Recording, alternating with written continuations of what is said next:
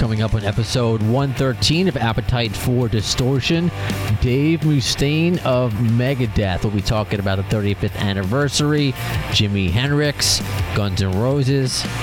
Stick around. Welcome to the podcast. Do you know where you are? Do you know where you are?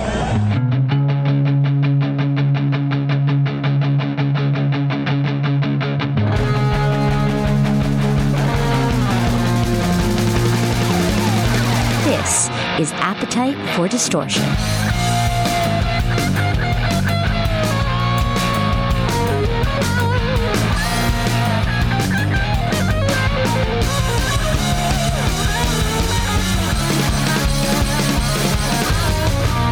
And welcome to the podcast, Appetite for Distortion, episode 113. It is Brando, and I think out of all, not just 113 episodes of this podcast, but I think of my career, I got to be honest, I'm kind of nervous. In a couple minutes, Dave Mustaine from Megadeth is calling up. And, why am I telling you I'm nervous? I can pretend to be Mr. Cool rock and roll radio DJ, but, to tie everything into with Guns N' Roses, which is what we do here, I enjoyed hearing that Slash still gets anxiety before a show, still gets nervous, still kind of practices and keeps to himself. I believe that's what his son London said to us when we interviewed him, gave him his first interview ever.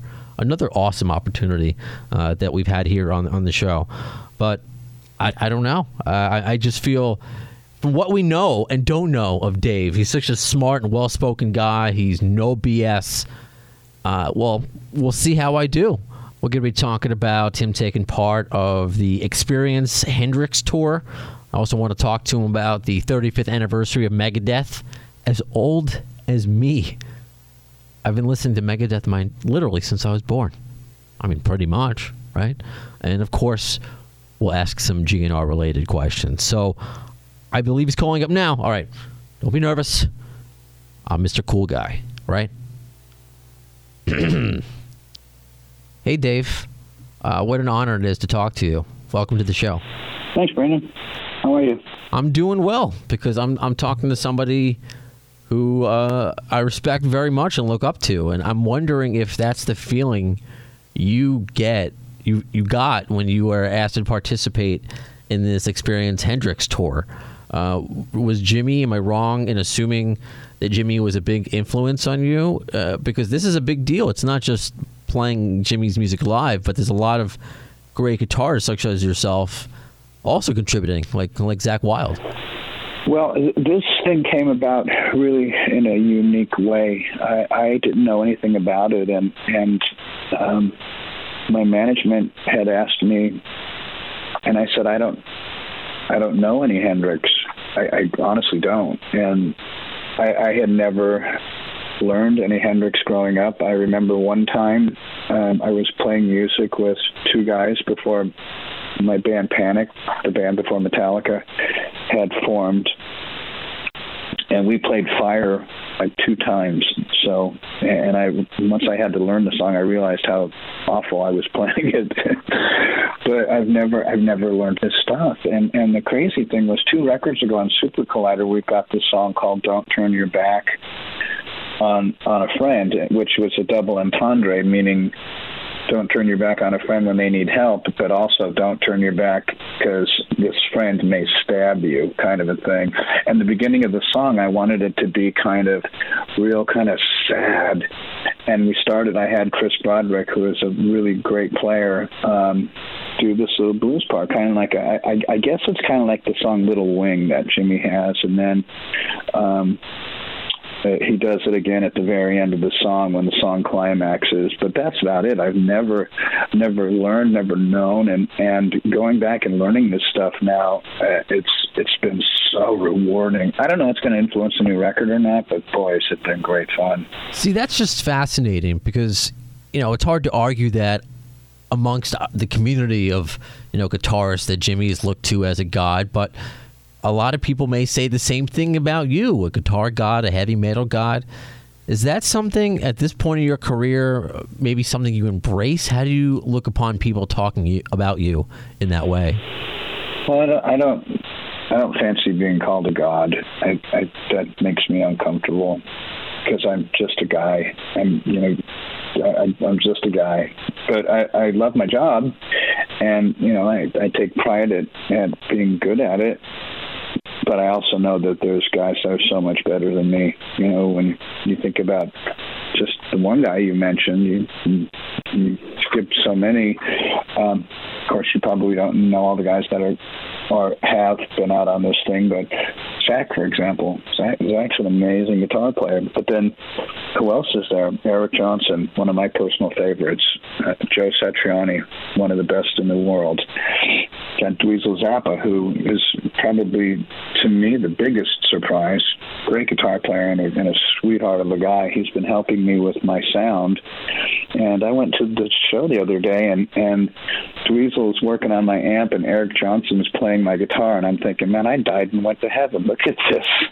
That's funny, and that's just surreal that someone like you, who's been doing this for 35 years, can still be wowed. I want to talk about the anniversary of Megadeth, but I'd be remiss if I didn't talk about Slash as we're on the subject of guitarists. Now, I know you're good friends with Slash.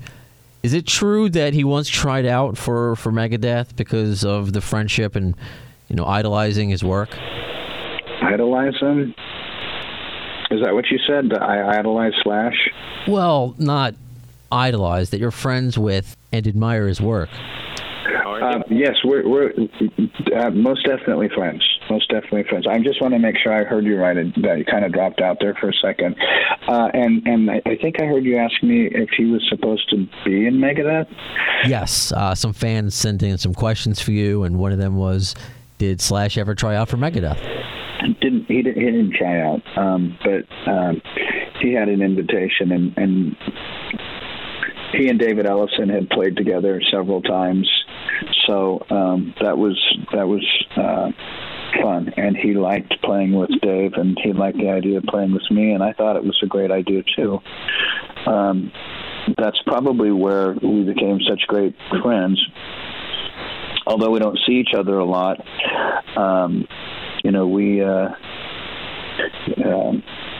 whenever we see each other, it's, hey, what's up, man? And there's I think a deep mutual respect for each other. I think that might be what you mean. Oh, for sure. I'm just stuck on that word today for some reason. It's still early for me. Sorry. It's okay. And also forgive me for keeping on the subject of Slash, but a couple fans also wanted to know, do you remember jumping on stage at the MTV Ritz show? I know we've done stuff before with those guys. There was one time in L.A. that I remember, but the one you're talking about in New York at the Ritz, right? Correct. It was during Knocking on Heaven's Door. Axl was just kind of grabbing the mic, and you went up behind him. Security looked like they ushered you out. The video is out there. Do you remember that at all? No, I don't. I don't remember it. All right, fair enough. I know we don't have much time left, so I want to know what you're doing to celebrate the 35th anniversary of Megadeth, specifically the graphic novel. Can you tell us about that? Because that's a pretty cool way to celebrate. Thanks. Well, we had the guys from Heavy Metal had approached my management to accompany the Warheads on Foreheads anthology package, and it just seemed like the right thing to do. The people at Heavy Metal are the best, and the artists that they've got to do this package are the cream of the crop. There's literally no better artists out there. We've got artists from around the world that worked on this package, and when I saw it, it was still being colored. Parts of it were colored, the rest was in black and white still, and I don't really know how to explain the feeling I felt. I had so much joy. I felt like laughing and crying at the same time, if you know what I mean. I don't know if there's even an emotion that describes that feeling, but I was exhilarated. It felt like what I felt when I was bungee jumping or skydiving, just that feeling of just pure, full, unadulterated thrill. Well, that's kind of how I felt doing this interview with you. Oh, thanks, buddy. Dave Mustaine, this truly was an honor for me and my listeners. I hope we get to do this again. Yeah, anytime. Can I breathe now? I think I did okay. I mean, what a cool guy. I mean, as I've told you on other episodes, you know, why I do the condensed interview versus the long form. You know, so again, just thank you to my coworkers and my bosses here at iHeartRadio and Premier Radio Networks for letting me hop on these morning press tours. And it's, you know, you got to be quick. You know, like how he didn't remember about jumping on stage. That's not the first time an awkward, like, hey, remember when you did something that's documented? What are you talking about? Making me feel like a goose. Yes, I just called myself a goose. When I interviewed Nikki Sixx back in the day, I remember asking him, this was, if you heard the last episode, this was around when 6 a.m. first came out, and I wanted to talk to him about the book, The Dirt, and I was like, I don't know why I decided to ask him this, but I wanted to find out about when, well, there's no other way to say this, when him and Tommy Lee would stick their dick in a burrito because they didn't want it to smell like another girl other than their girlfriend, which I do not condone, by the way. And Nikki had no idea what I was talking about, so here I am asking about his dick, and he had no idea what I was talking about. Not as awkward with Dave Mustaine, but I will say before I get out of here, and this is going to be a short episode because I just want to give this interview to you. I just want to get this out and quick, and I appreciate those of you who enjoy the fan interviews I've been doing after a short interview. I'm going to definitely do more of those. I want to interview more of you. But I want to mention that the full video of seeing Dave Mustaine up in the Ritz has been taken down by the same copyright culprits. And I actually ventured into the GNR Reddit, and it's not just me saying it, it's other people. So one of these days, Alice, one of these days. Anyway, I'm going to conclude this episode, but I want to tell you about a couple of guests that I just booked. First up, we'll see when they come out, the episodes, because as you know, podcasts, I usually don't turn them around as quick as I'm turning this episode around. But Danny Goldberg, no, not a relative of mine. He used to be one of the managers of Nirvana. He's coming out with a new book, Serving the Servant, Remembering Kurt Cobain. So that should be an interesting conversation. And another one, man, he has been on my bucket list to interview, Jim Breuer. Yes, comedian Jim Breuer, who has said some things about Axel Disi in the past. We'll see. I mean, I love the guy. Long Island guy.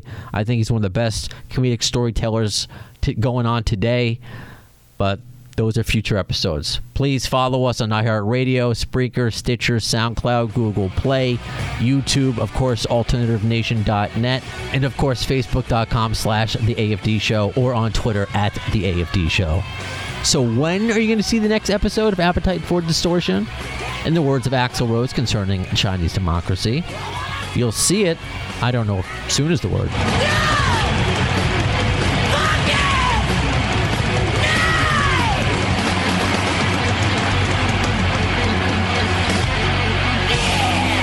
Thanks to the lame-ass security, I'm going home.